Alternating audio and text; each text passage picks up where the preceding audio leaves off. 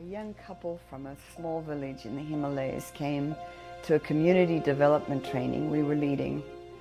For over 2 days, they walked, hitchhiked, and rode crowded buses to the campus where we were training. The village where the couple live is very impoverished, and they have little to eat. It's normal to have one small meal a day. They pastor a small home church, and the believers in the community share their produce and a few basics they have with the couple. Christian church services are illegal in the region, and pastors are often imprisoned and persecuted if the government discovers they are leading people to Christ.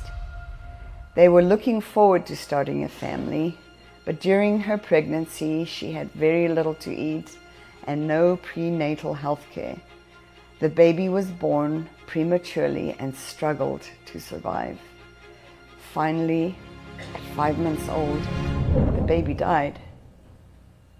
It was a devastating time for them. They were heartbroken and in poor health, but they knew God had called them to the community to shepherd the people there. A few weeks after the death of the baby, they gathered a few belongings together and made that 2-day journey to the training. They were determined to learn ways to help their community flourish. Their prayer was that families and couples never have to suffer the loss they experienced because of lack of food and proper health care.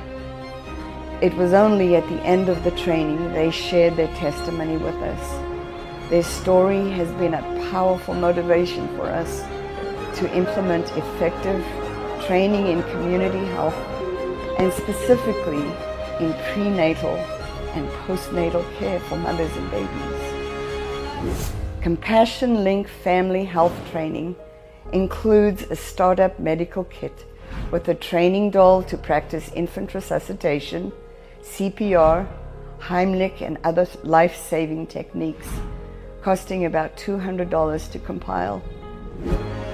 The combination of training, emergency kits, and prayer position communities to better care for their infants and small children, while also inspiring hope for a better future. The first aid training also enables pastors, churches, and believers to compassionately care for the health needs of their community while sharing the good news of Jesus.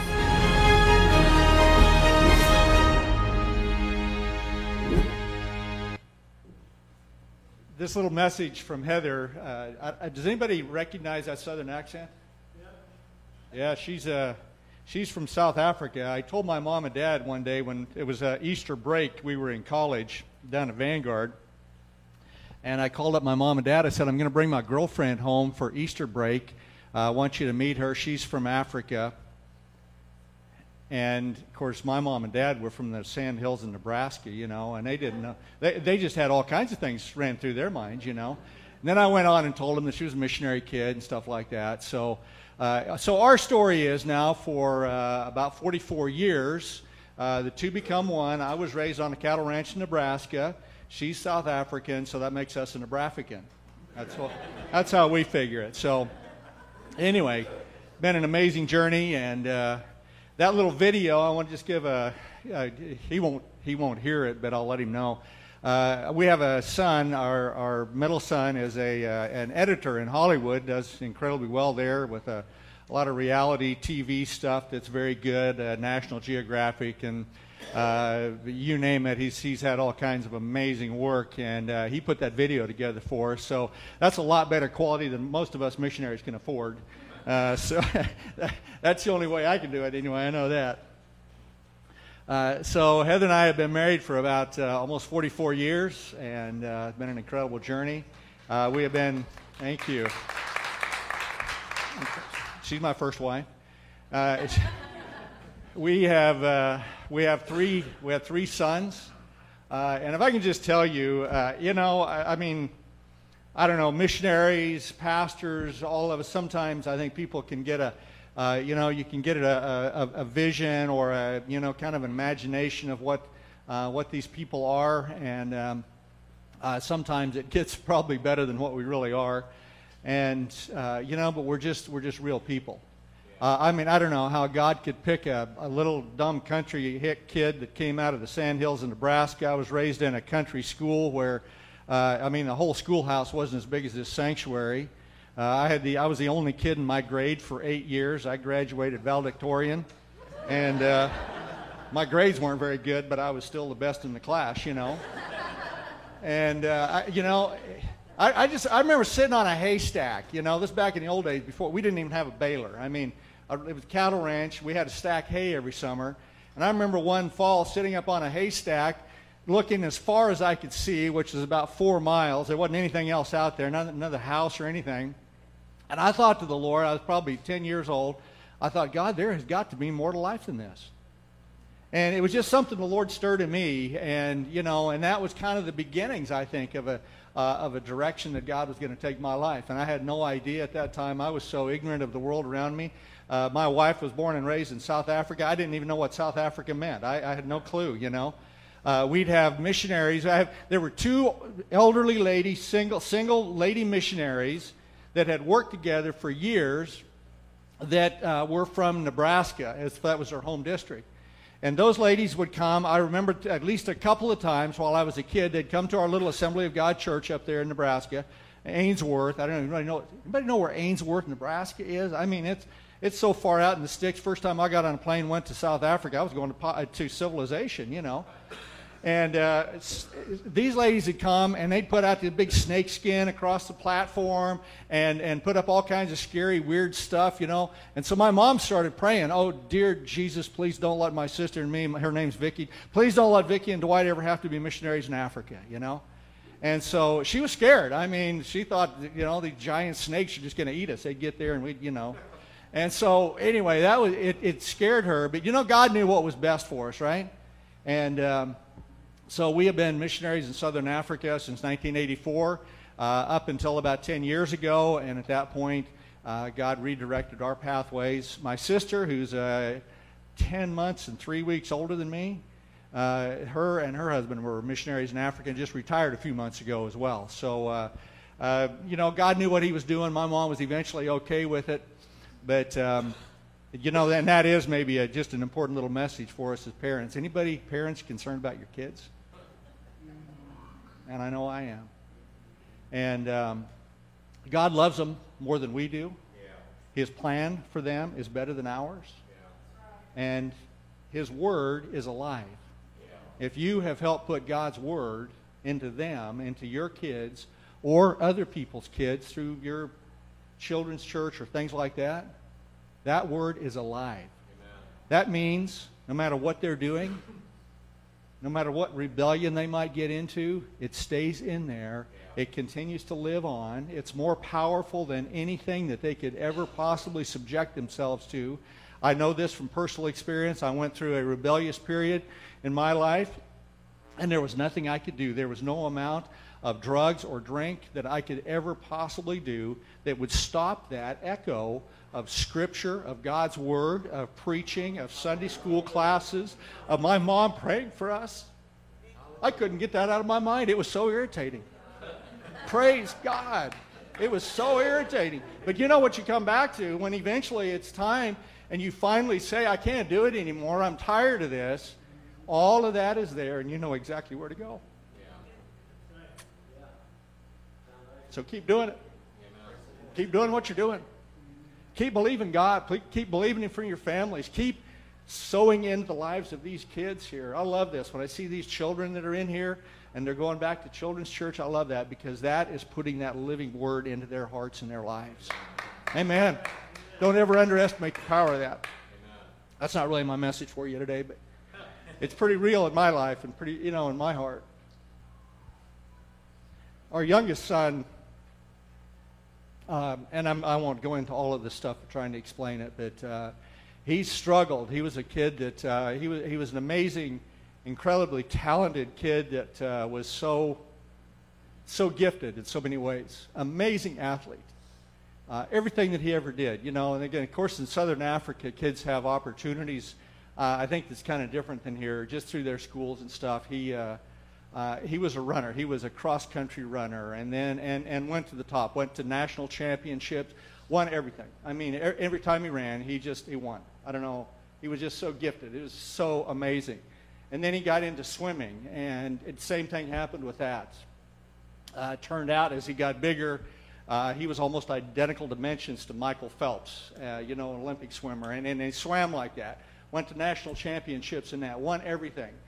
And then he was a national, in South Africa, was a champion surfer and rugby player. Went to national championships in rugby, I mean, just one thing after another. So incredibly successful like that. And yet he struggled with identity. He struggled with several things emotionally. And we tried to, for one thing, he compared himself to his brothers. And he had two older brothers that were both, just top of their class, very intellectual. Tyler struggled with some learning disabilities. The way he would see stuff, he would look at the same thing that we would look at, and it didn't come in the same way for some reason. And he struggled with it academically. He wasn't, he just, once he could figure it out, he would understand, and he was fine. But he just struggled with things like that and comparing himself and stuff. And living, he had citizenship in 3 countries, didn't know where home was. It's just a bunch of stuff, He got in with the wrong crowd when we were in Southern California, one furlough, just as he was in high school, later part of high school, and got into drugs. These kids down there had money. They were incredibly wealthy families, kids with cars and access to anything that they wanted, drugs, alcohol, and everything else. And he got in with this crowd, and it began a period of about 10 years of addiction for him. We couldn't fix it. You'd like to think that everything that, all of our history, our background, being missionaries in Africa and all over the world, surely you'd fix that, we could. And incredibly, about 3 years ago now, he really had come back to the Lord, and the transformation was just so incredible. And we had opportunities to pray with him and talk to him, spend time with him, and then he went back over to Boulder, Colorado. He was going to do some work. We tried to talk him out of it. He had an opportunity there to work and to pick up a job that he wanted to do, and he got back. One of his old buddies came back into his life, and this guy was so controlling. Bottom line was, this guy did injected him and with a lethal, and so we lost him 2.5 years ago.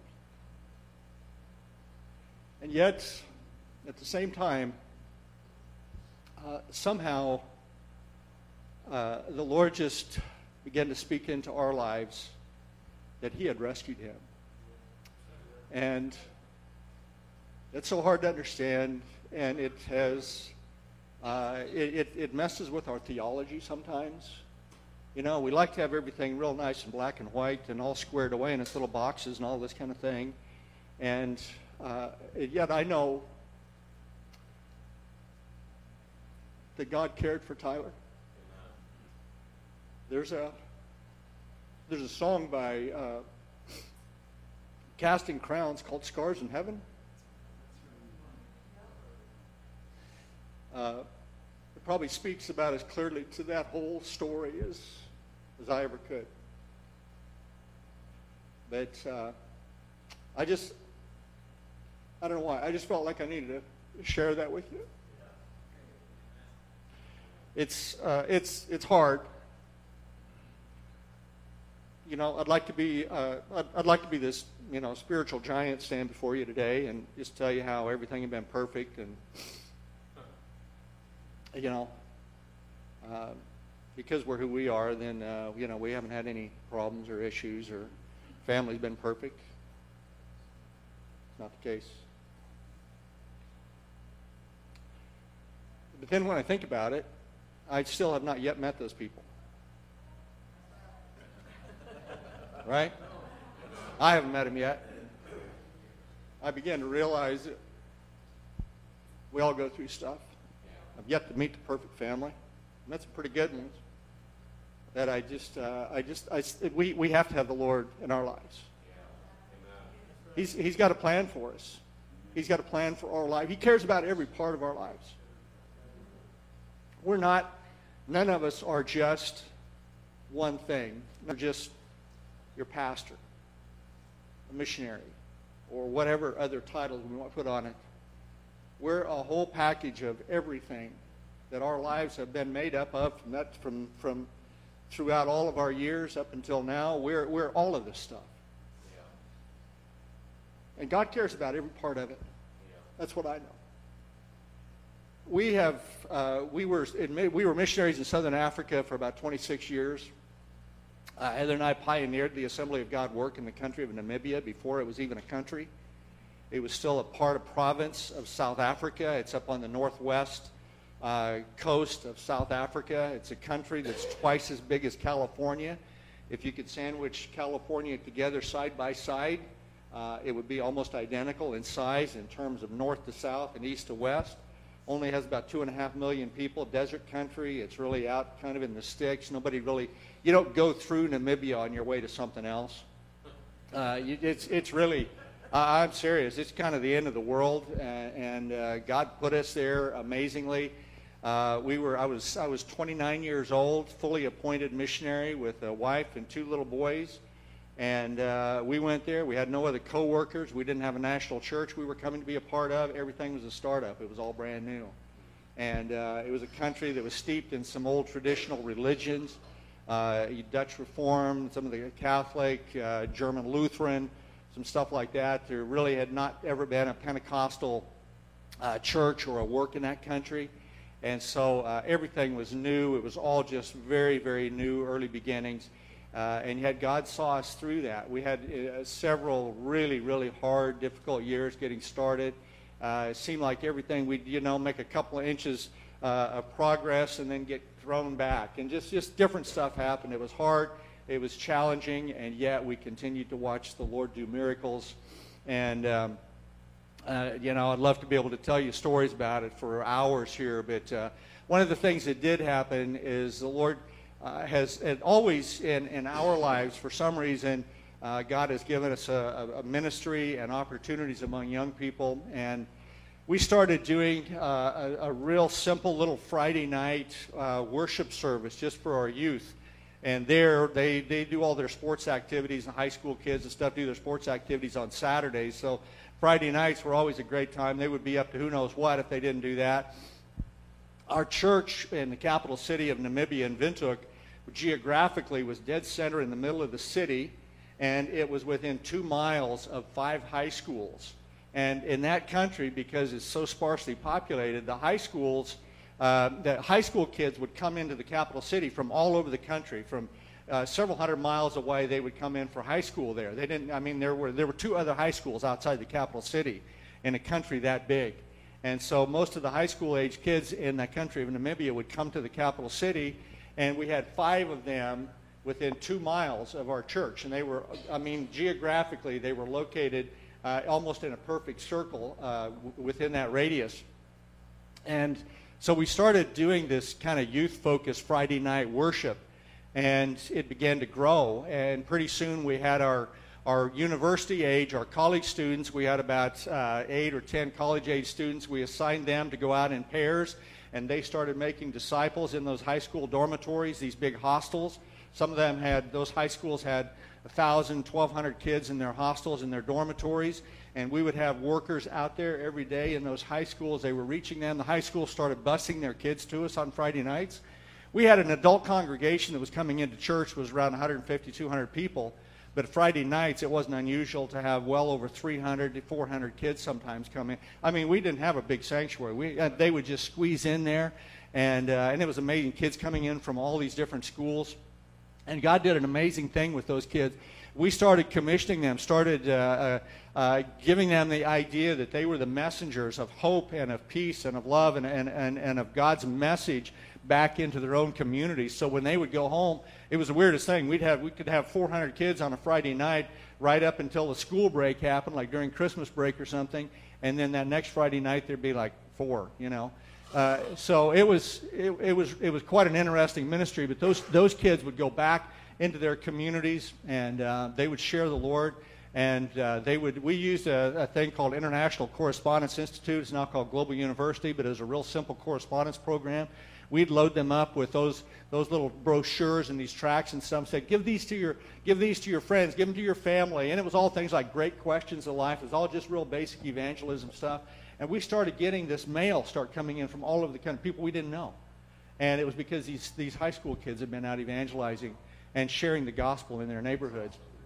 Those kids now today, they're all adults and they're grown up and they've scattered all over the world, but they're teachers, they're pastors, they are leaders in the nation. One of them in particular that eventually became one of our key leaders, leads the entire banking industry for the whole nation. And there's just all kinds of cool stuff has happened there. But, you know, again, coming back to my original story even about my own son, God knows. He knew these kids. So many of these kids were from these incredibly insignificant backwoods places that you can't even imagine. And yet God had plans for their lives and designs for their lives, and He cared about every part of them. And so I'm just so thankful we had opportunities to be able to impact lives like that. God's given us an amazing journey. Let me tell you a little bit about where we're at now. It was through all of those years with the AIDS pandemic, the disease, the poverty, the meltdown kind of in culture. You know, African traditional society had been always of extended family. The story there is it takes a village to raise a child because that was the approach. Everybody, you know, I'd have I remember a Bible school student. This guy came to me one day. And so, you know, we're going, the church is going, we had a Bible school going, and this guy comes, we called him Fordyce, and it wasn't really his real name, but that was his nickname. So Fordyce comes, and he's got big tears, you know, and he's going to miss class today. He goes, "Oh, Pastor," he goes, I've got to go home. And he lived way out in the far, far north part of the country. It was about a 10, 12-hour bus ride out to where he lived. "I have to go home. My mother died." "Oh, my goodness, man, I'm so sorry." You know, you embrace him, you pray for him, give him a little bit of money so he can get on the bus and get home for his mother's funeral. Guy comes back to me about 3 months later. "Oh, Pastor, my mother died." I said, "Yes, I know." He goes, No, it's my other mother." And this happened 4 times. Same guy. 4 times his mother died. And I thought it was a joke. I mean, I thought he's just trying to, you know, get us to give him a little bit of money and some time off of class. It wasn't. It was true. Because it was all of this extended family, you know. They were these aunties and all of these different people that were a part of raising him and giving him a life as this good African kid.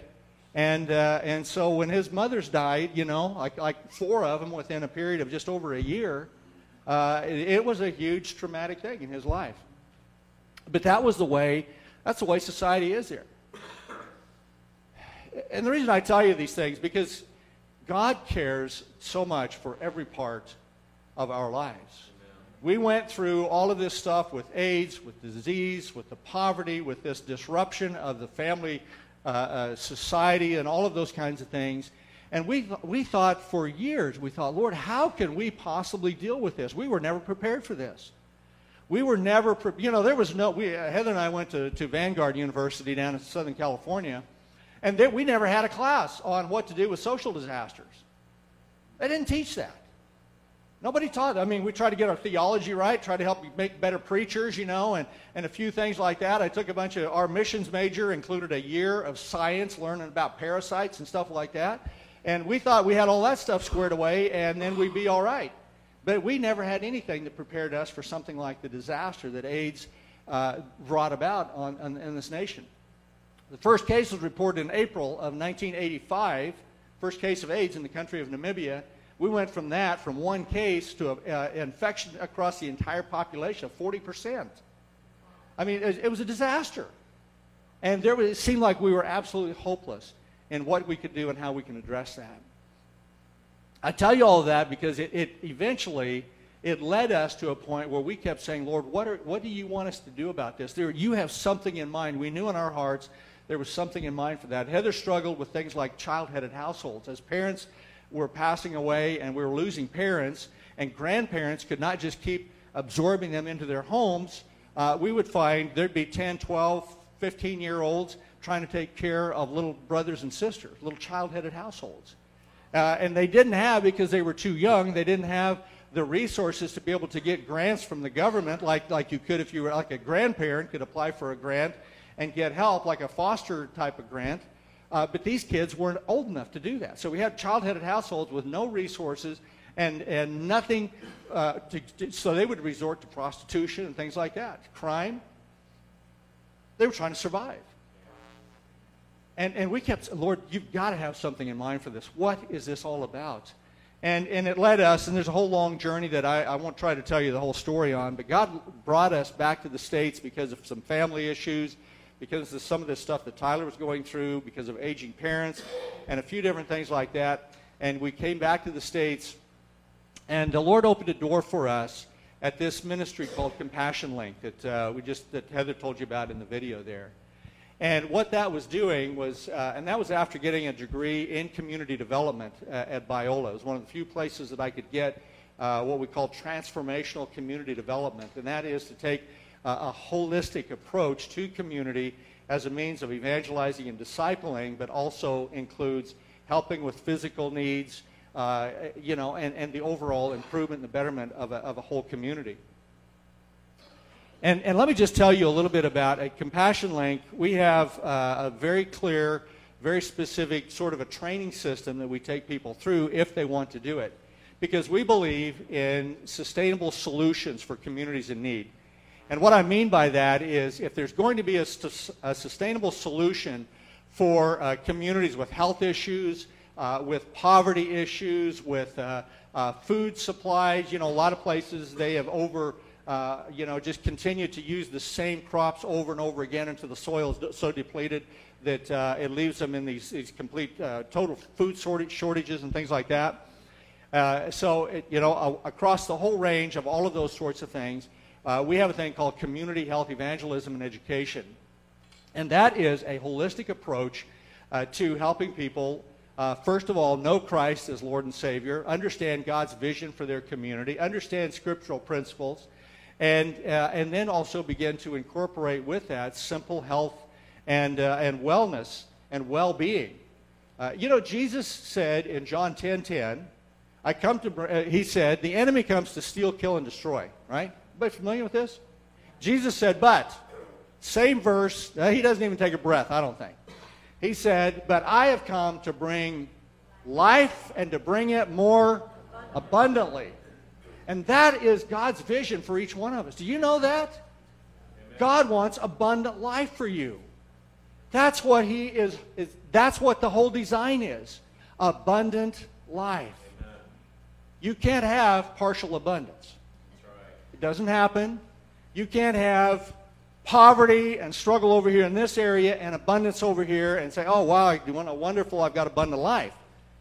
God wants it through all of it. He wants to bring that through every part of our... Doesn't mean that we're trouble-free. It means that His abundance, His Spirit, the fullness of Christ is working in every part of our lives, including our health, our finances, our family relationships, every part of our lives. Amen.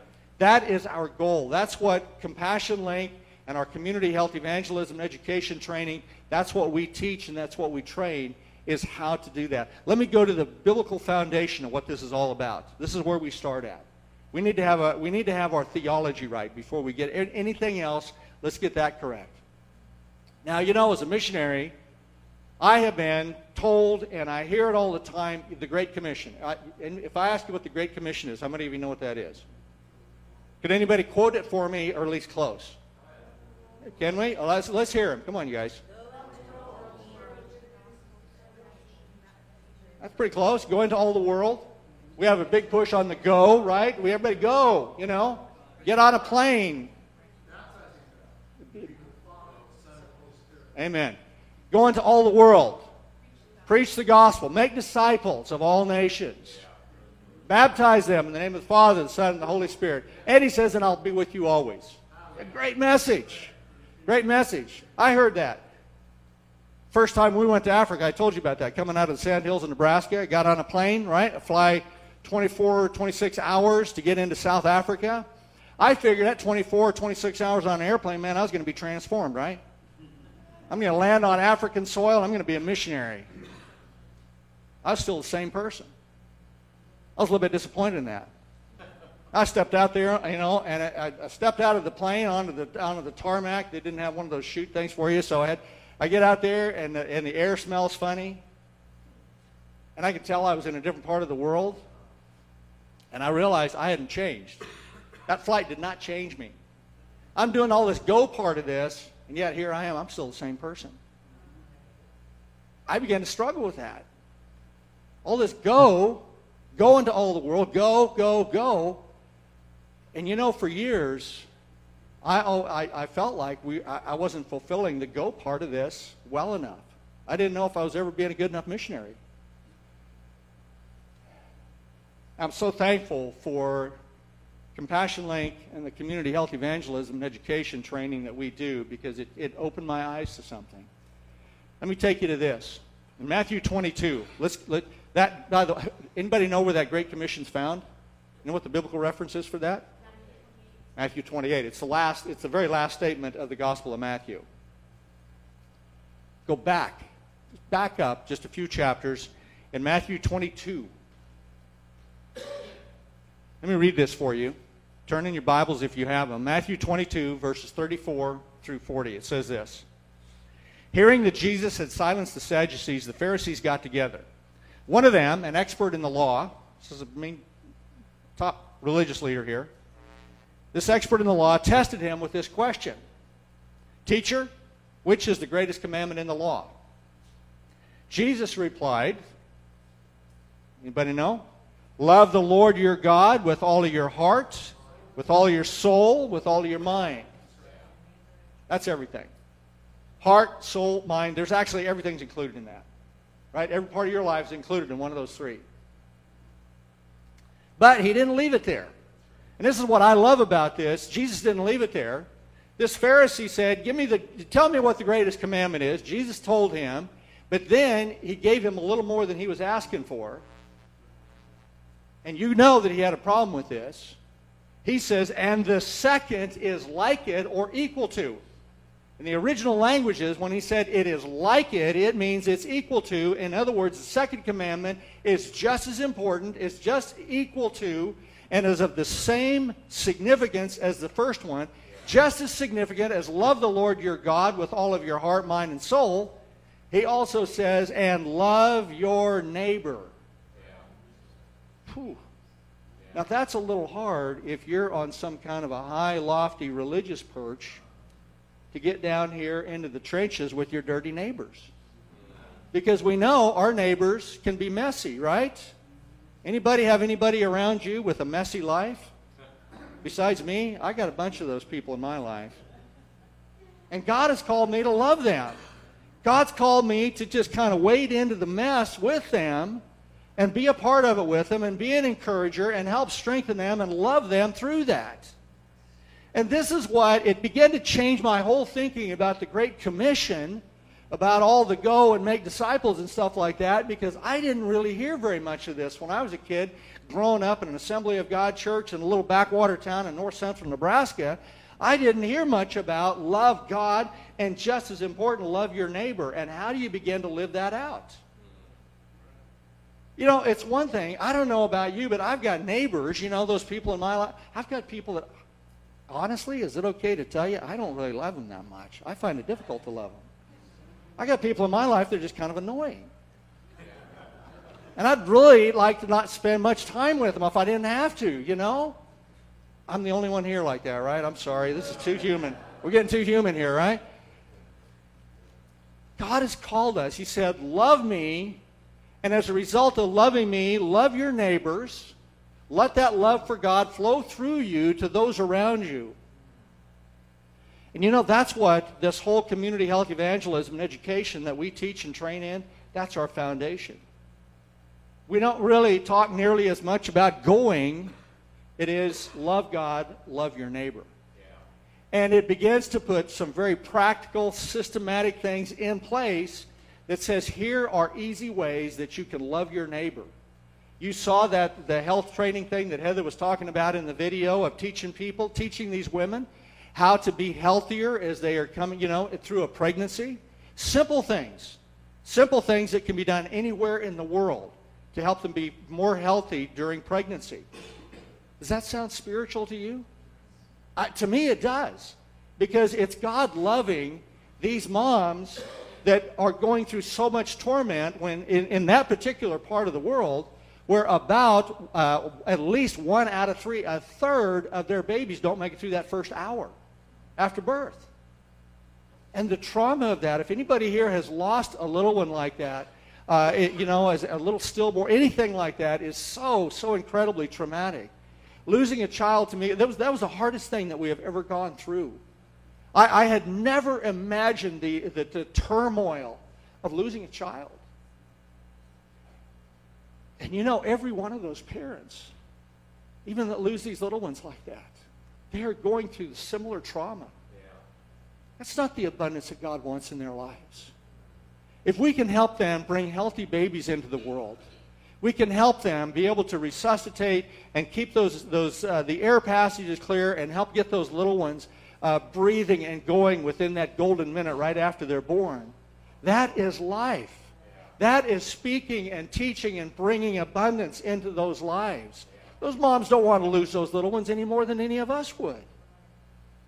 So this is what God is doing through this ministry, along with many other things. Let me just tell you briefly about our work in Bahamas. Okay, Bahamas are beautiful islands, right? You think about all these cruise ships and these resorts and that kind of stuff. There's a lot more to it. There's a whole side, the Bahamian people, that don't work in those associated with the cruise lines or with the resorts and all of that are living in some pretty poor conditions. And all of that wealth that happens in the resorts does not flow out into the normal neighborhoods and the real people that just live there. We have churches there. We have Assembly of God churches. Heather and I were just there just a little over 2 weeks ago. We have Assembly of God churches on those islands. And we were sitting with people as we were talking to them and sharing and doing this training that we do. And we were sharing with these guys, just some of these principles. And one of the things that we talk about is recognizing lies within the roots of our own lives as well as our communities. Because if you don't know what lies people believe, you will not understand why the fruit takes place in their lives, why things messed up happen in their lives, right? Fruit is healthy based on what happens at the root. Okay? Everybody track with me on that? So it's a real simple principle. We've got an illustration that we take people through. And so then we started talking about, and it's lies. We get lies in our life. It's one of the things that my youngest son struggled with. He struggled with these lies, and no matter what we did, we couldn't seem to turn it around. But at things like he was inferior, or that he was ignorant, or just things like the enemy had deceived him with some of these lies. And this happens in societies. It happens in the nation. This is happening in America today. I'm not going to get political on you, but there's a whole bunch of lies that are going on in this nation that are going to destroy this country. It's so destructive. And when we believe lies and we begin to absorb those into our lives and into our society, it starts producing bad fruit. Yeah. Amen? Yeah. This is anywhere. One of the things that happens in the Bahamas churches, because we started challenging them, we did this teaching, and so we said, can anybody identify any lies that you think are happening in your society or in your neighborhood? And this one lady, this meek little quiet, she kind of raised her hand like this, and she goes, well, we have our church, and we stay over here, and then we have this divide, and we have all the not church people, they stay over there, and we don't mess with each other. And we've had that understanding now for as long as, and she was about 70, because as long as I've been alive, that's what we have understood. We stay over here, they stay over there. Now, do you guys know what UPGs are, unreached people groups? Yeah. Usually we think of the Muslims, the Hindus, the Buddhists, and all that kind of stuff.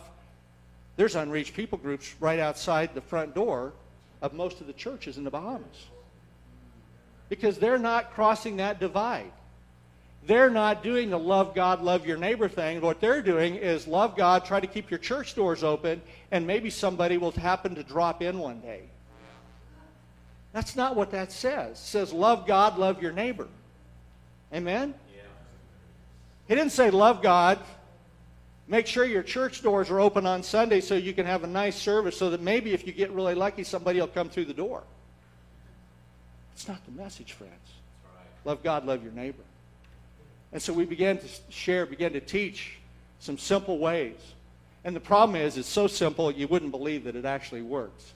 But just simple ways of how do you get outside your church building and begin to get out to this neighborhood, cross that divide, and get out into your neighborhoods and start sharing the love of Christ, good health, abundant living, and all of the things that God wants for our lives, for our families, and for their families.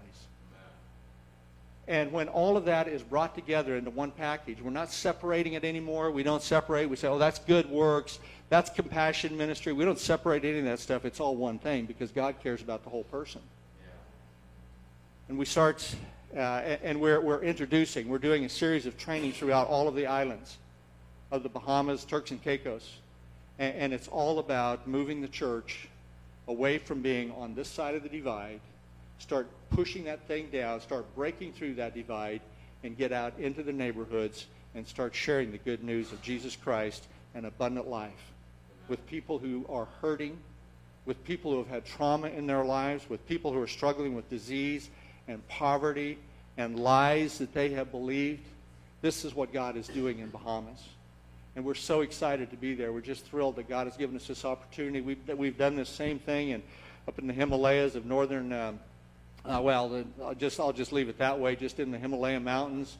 And some of the places that we've been able to share these things. That's what that young couple traveled for 2 days to come so that they could learn about that, so that they can get some of that teaching so that they would know how to begin to change their communities in ways that would bring better health, better safer pregnancies and things like that. It was all the same kind of stuff.